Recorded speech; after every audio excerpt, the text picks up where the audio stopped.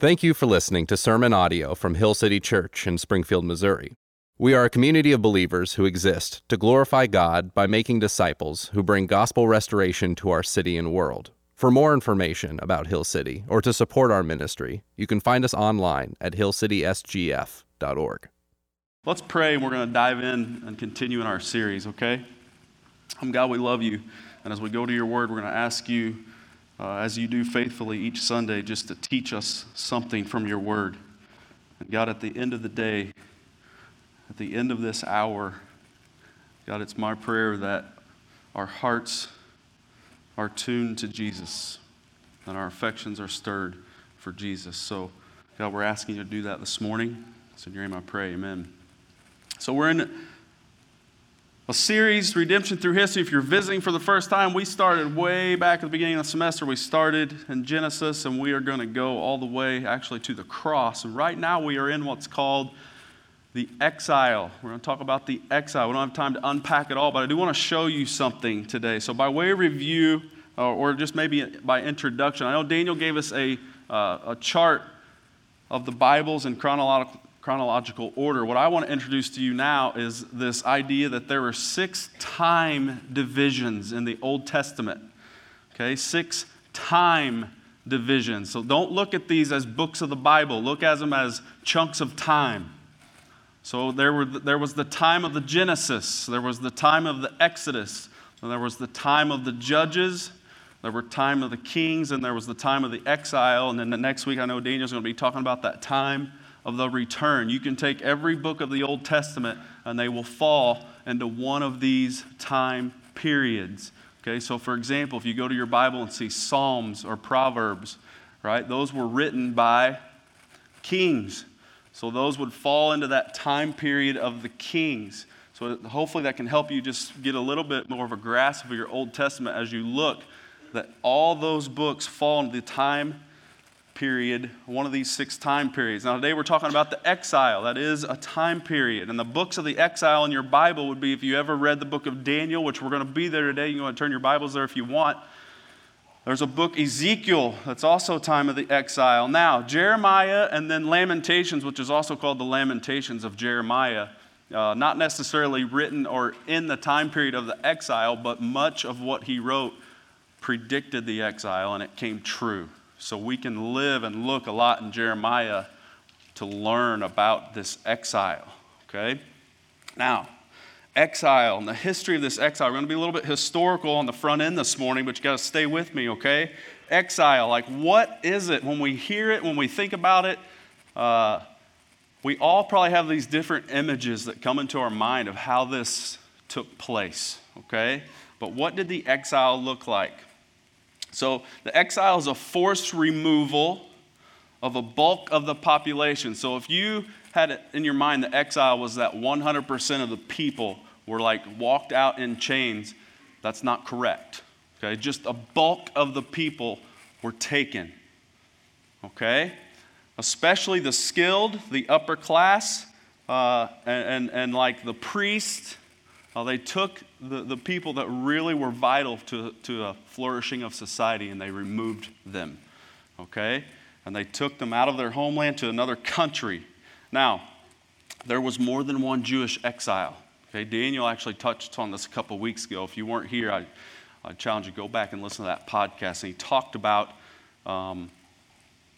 the tribes, the 12 tribes, and actually there was a split kingdom, and 10 of those tribes were the northern kingdom, and 2 of those were the southern kingdom. So we don't want to unpack all that today, but there were waves of exile, okay? The one we're going to specifically talk about today was a 70-year exile. Now I want you to think about how much can change in 70 years, okay? I came to Springfield roughly 20 years ago to go to school, and this place has changed drastically from when I came. Imagine how much a place changes in 70 years, okay?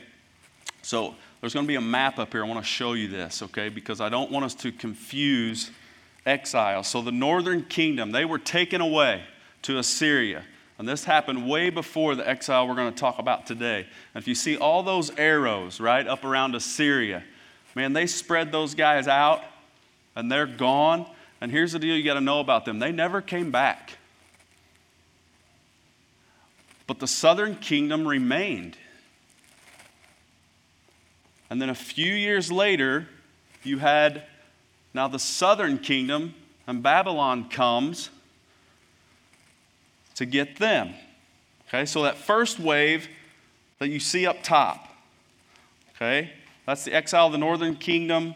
All right, they were carried out by Assyrians. That happened in a couple different phases. You can read about that in 2 Kings chapter 15, 29. I think we'll go there. I just want to read that to you real quick. I'll give you an account of that exile. Okay, 2 Kings 15, 29. It should be on the screen. But in the days of Pekah, king of Israel, Tiglath-Pileser, king of Assyria, came and captured Ijon, Abel, Beth-Makkah, Jonah, Kadesh, Hazor, Gilead, and Galilee, and all the land of Naphtali. And he carried the people captive to Israel. Okay? Or captive to Assyria, sorry. So that's what you saw on that top map. Okay? Now, like I said earlier, Assyria never allowed any of those tribes to return. Okay? Sometimes if you ever read about the 10 lost tribes of Israel, that's what they're talking about. Okay? And why did that happen? We're not going to go and unpack a bunch of this, but quickly, the reason that happened, you can find in Scripture over and over this phrase, okay? And it was that the kings did what was evil in the sight of the Lord. The kings of Israel did what was evil in the sight of the Lord, okay? Now, go back to that map, and now we're going to talk about the destruction of the southern kingdom. The destruction of the southern kingdom, Judah, okay? Now the tribes were Judah and Benjamin, but it was called Judah. And this was King Nebuchadnezzar from Babylon who came. You can go to 2 Kings 24. 2 Kings 24, I'm going to read that to you real quick. Kind of give you an account of what happened there. 2 Kings 24, start in verse 14.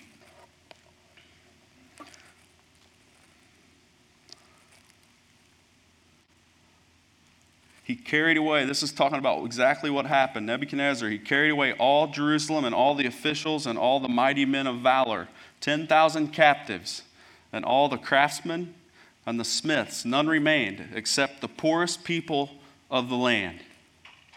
And he carried away Jehoiakim to Babylon. The king's mother, the king's wives, his officials, and the chief men of the land he took into captivity from Jerusalem to Babylon. And the king of Babylon brought captive to Babylon all the men of valor, 7,000, and the craftsmen and the metal workers, 1,000 of them strong and fit for war. And the king of Babylon made Mattaniah, Jehoiakim's uncle, king in his place, and changed his name to Zedekiah.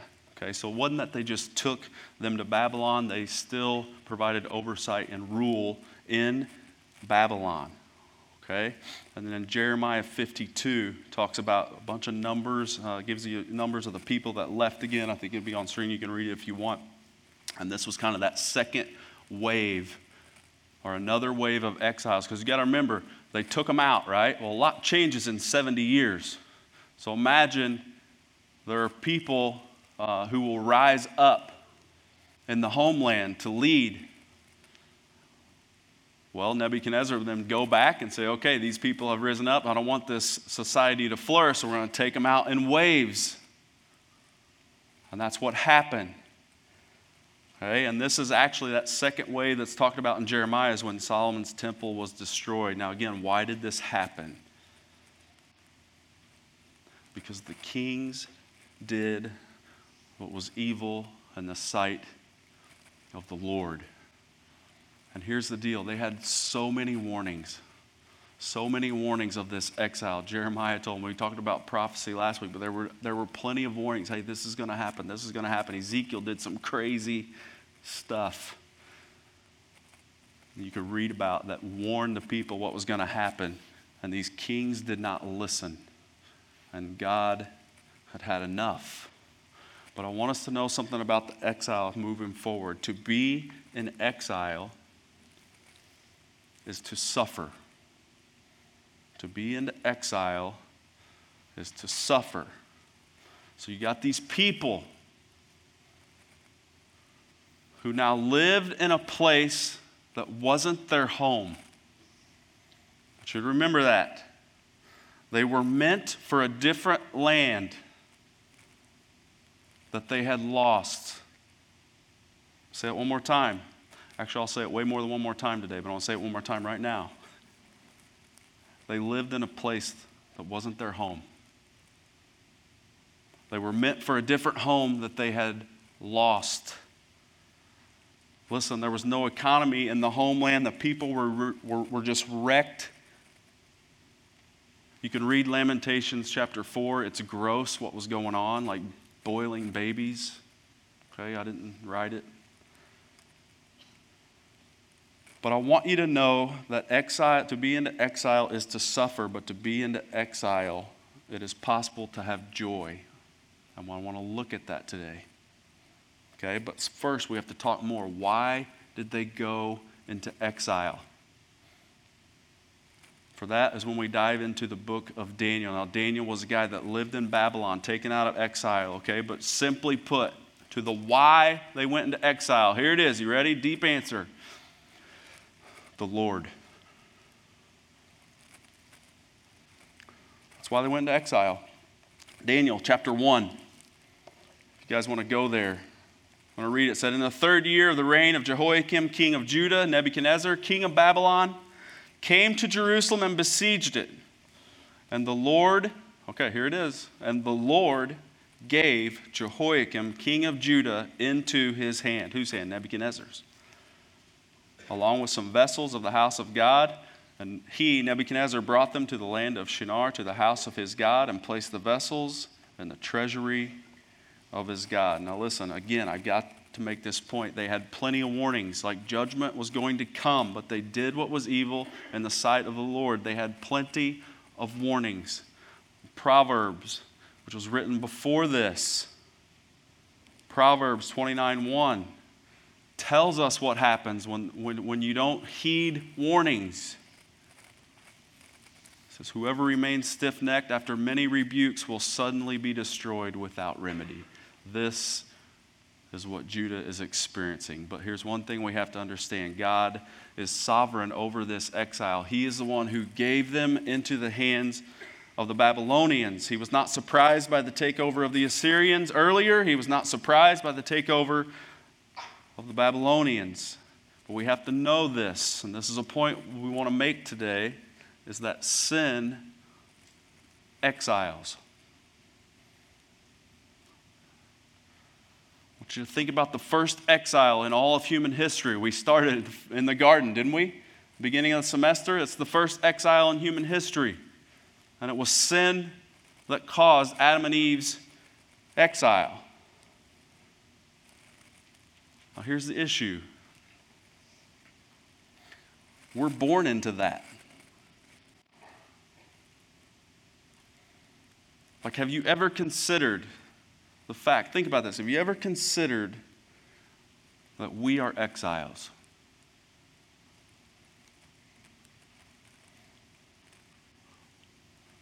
We live in a world that isn't home. And that we were meant for a different home that we have lost. And we lost it through Adam. I think I can make this point. So here's the deal. Some of you in this room, if not all of you, have lost love. Like maybe romantic love, right? And maybe it's as simple as like you got dumped in high school, okay. But some of you like have been through broken marriages and divorce. Some of you have lost love in the form of like family, right? Maybe you became disconnected from a parent in a divorce. But some of you have lost love. Some of you are going to lose love.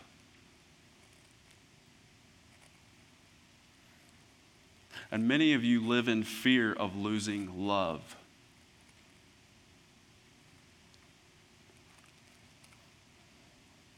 Let's take it a little further. you're going to die. And I'm going to die. And your babies are going to die. Moms, dads, got all these new little babies, kids, they're going to die. And all my babies, I got 4 of them here, they're going to die.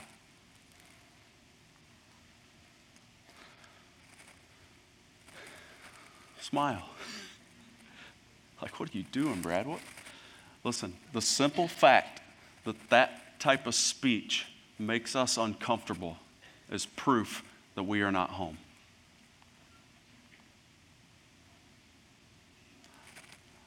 Like, I just did all I could to make you uncomfortable, and I believe I've probably succeeded with most of you. And it's proof. Like, why do we all strive to prolong life? Let's not pretend we don't.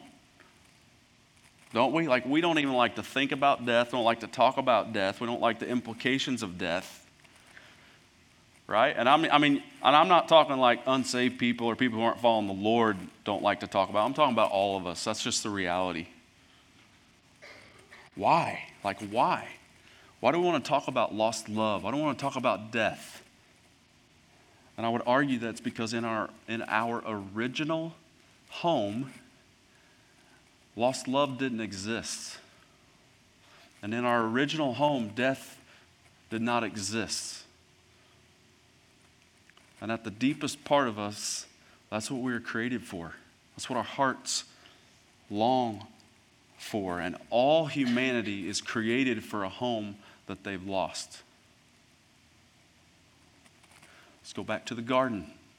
The Garden of Eden. God created this beautiful, awesome place, right? It's perfect, it's peaceful, and the presence of God is there, perfect fellowship with the Father. That is the home that we've lost. Now, here's the deal. In our minds,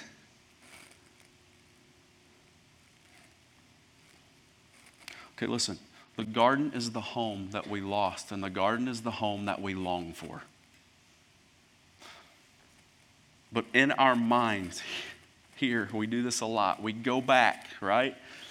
And we do things like convincing ourselves of things we call them the good old days, right? We hear that a lot. There's songs written about them. They never were. Like, we go make these things up in our mind that we call them the good old days, and they really never were. I would argue that the home that your heart remembers never really matches the home where our mind takes us.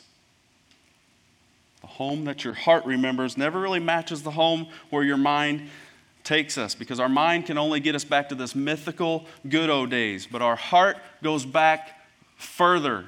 Solomon, the wisest man that ever lived, here's what he said in Ecclesiastes. He said, talking about God, He has put eternity into the hearts of men. That's you and me. He's put eternity in our hearts. And the home that our heart remembers, the time that we long for, those less stressful days, right? The joy that we look for when we go back to these pretend good old days of old Christmases past, right? They didn't exist, guys. It's the garden. Like, it's Eden that we were created for. And we can create great homes, and I hope we do. But when we can create like great family traditions, and I hope we do, and we can go on great family vacations, like I think we're probably going on one in 2018. We can do all that thing. We can relive old Christmas traditions, but they can never fully remedy our homesickness. No matter how hard we try, they can temporarily maybe. But we're spiritually homesick. Think about it, guys. Like, we do things, especially in the Ozarks. Let's talk about some of the things we do. Like, man, we're Lakers. We go to the lake. We hunt. Or maybe let's talk about vacation. Some of you love to go to the beach. Some of you maybe love to go to the mountains, right? But like, what is it that we're wanting when we go to the lake? And it's awesome. I love going to the lake, but think about it. It's like this escape, isn't it? And you go and it's relaxed and it's beautiful, and the water and this and that and the trees and all that. And then you go and it's this escape, but then You're literally come back and it's like Monday at 8:30, you're longing to be back there. Right?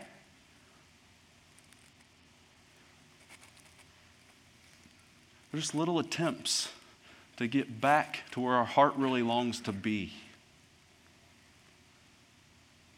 The garden.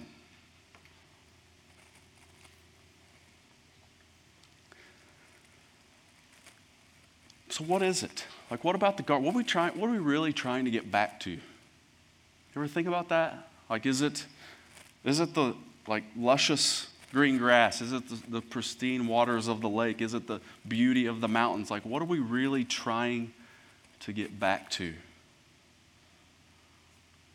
I would argue the Bible tells us what it is in the garden that we're trying to get back to. If you go to Psalms chapter 90, verse 1, because we're trying to get back to this dwelling place, right? Just let this sit for a minute.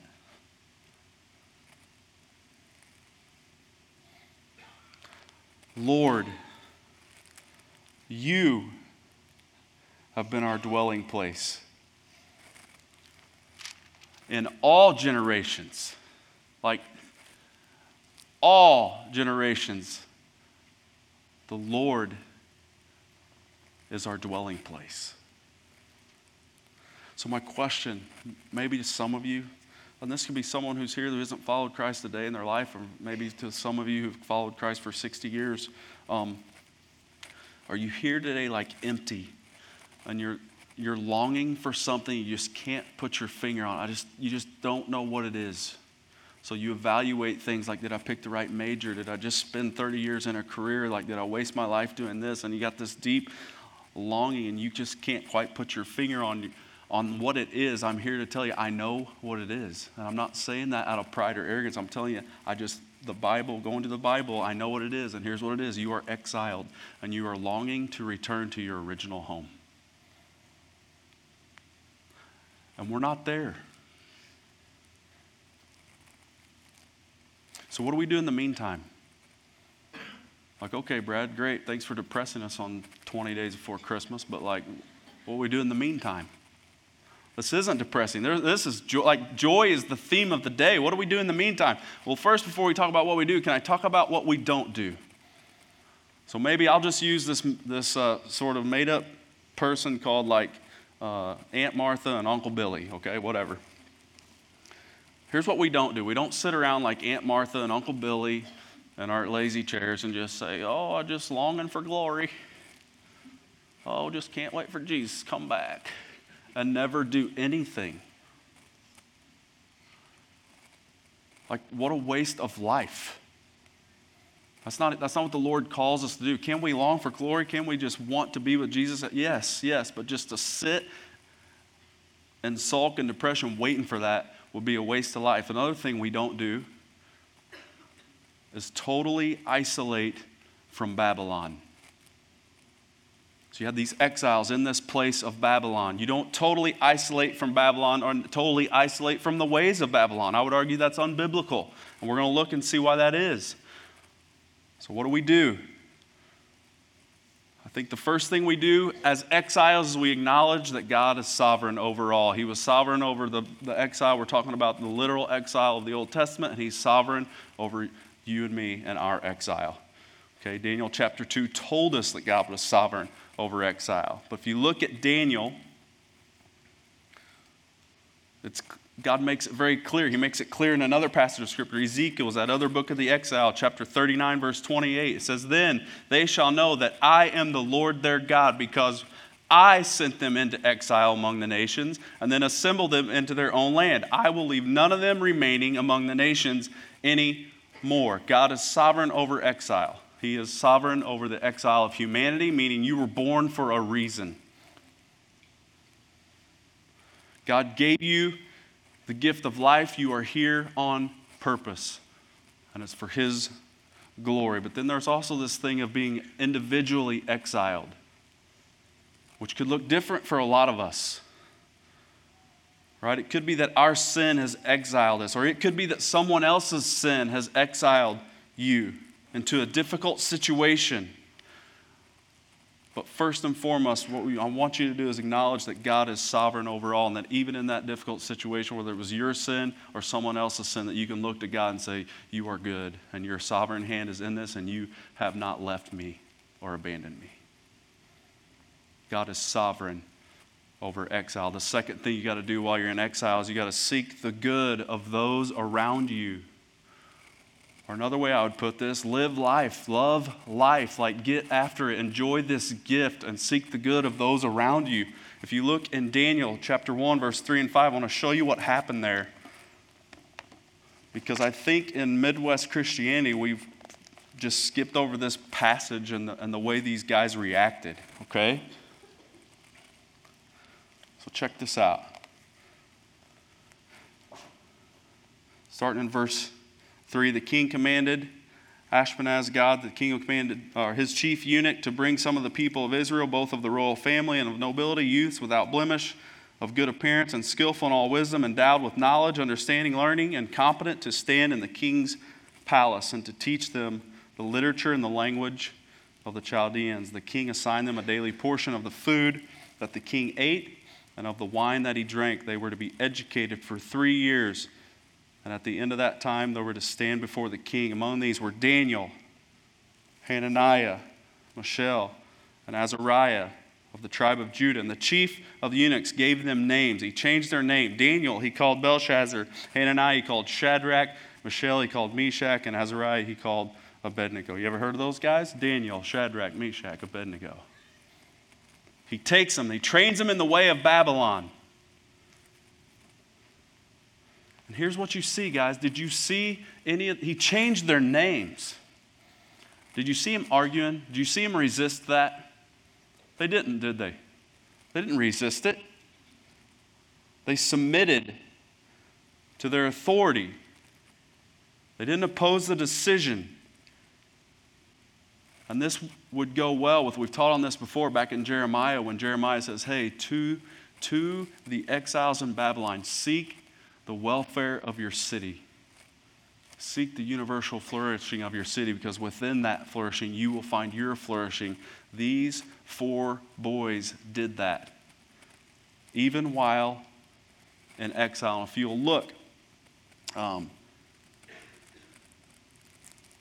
they were consistent. They sought the good of those around them. They acted in humility. So they, number 1, want to acknowledge God is sovereign over all. We want to seek the good of those around you. Number 3, what I would say, what you do in the meantime in exile is stay faithful. And be courageous enough to be resolute when it's time. So we won't read it, but if you go on down in Daniel chapter 1, verse 8 through 15, the king had a diet that he wanted these guys to stick to. And Daniel went to the person in charge of him. He's like, look, I'm not going to defile myself. I'm not going to eat this. But he wasn't a jerk about it. He was like, I tell you, because the guy was like, hey, I get it. You don't want to eat this. But if you don't, and then you look scrawny, like, I'm going to be the guy that's going to get killed. So Daniel says, hey, give us 10 days. Let us do this for 10 days. Let us do our diet for 10 days. You come judge. If it's not better, then we'll do your thing. But he was resolute, saying, I'm not going to defile myself. But he didn't do it out of just pride and being a jerk. Christians, we can learn something from that. He did it out of humility. He didn't like flip tables and say, I'm not going to do this your way. I'm a Christian. Like he didn't follow God and was mad about it. You know what I mean? We know those people. Like you're a Christian, you're mad about it.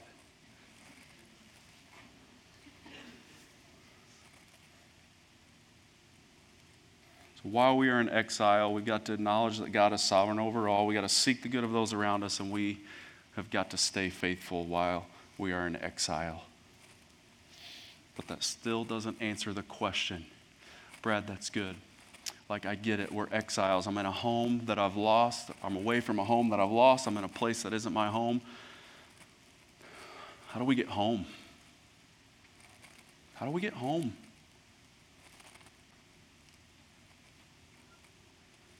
And here's what I'd say. Number 1, you want to get home? Number 1, start by admitting that you're in exile.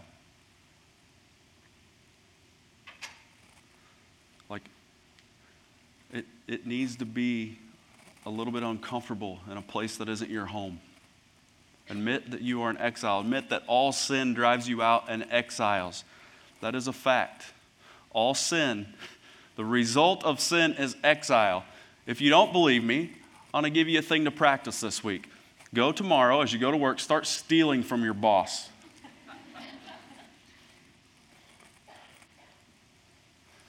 Okay? Well, I don't work right. Okay. Start lying to your spouse on a regular basis and don't repent of it. You'll be exiled from that relationship eventually.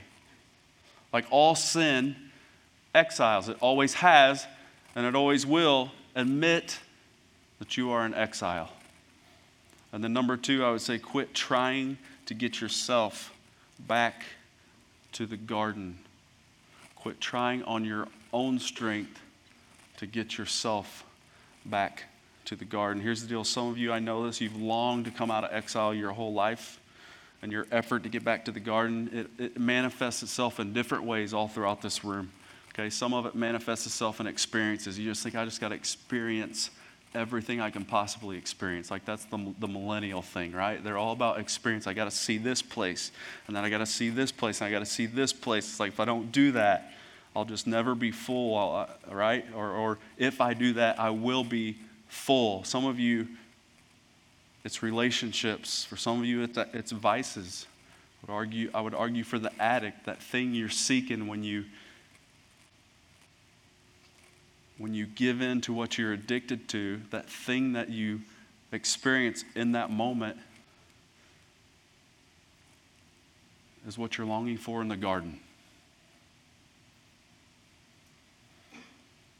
For some of you, it's religious performance and duties. Like that's your effort to get back to the garden. And we got to quit trying to do it on our own. We can never go home on our own.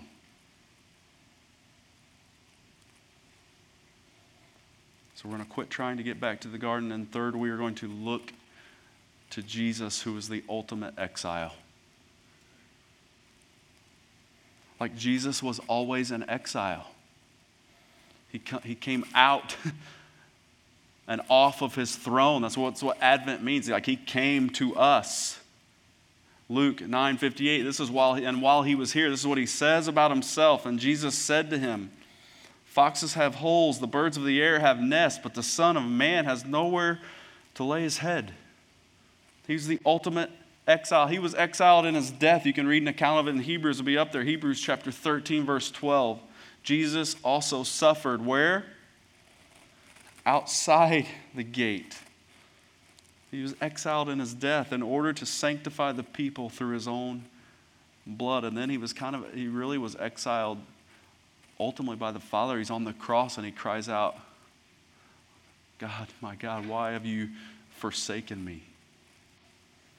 Like God the Father exiled Jesus. Why? So that you and I would no longer have to be exiles. And that is the gospel. That Jesus came to us to bring us out of exile. And we can come out of exile, but we can never do it by ourselves. We can never do it on our own. We can never perform enough to come out of exile. Jesus can do that, and he did that.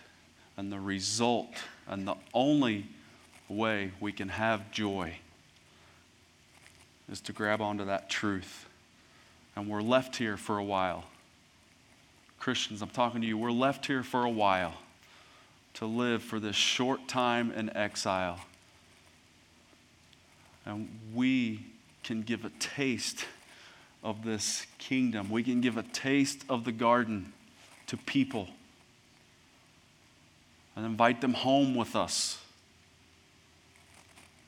And we do that through the good news of Jesus Christ. We're going to receive communion. And I want us to just really focus in as we receive communion on this idea that Jesus was exiled for us so that we could be brought in. Let's pray. God, from the beginning of time, you had a plan. And we could have never come up with this on our own. We just could have never imagined it. God, I thank you for your word. I thank you for pictures and stories that point us to Jesus, that point us to our true state. So God, it's my prayer that everyone in this room will just admit that they are exiled and long to be brought in by the blood of Jesus. In Jesus' name I pray, amen.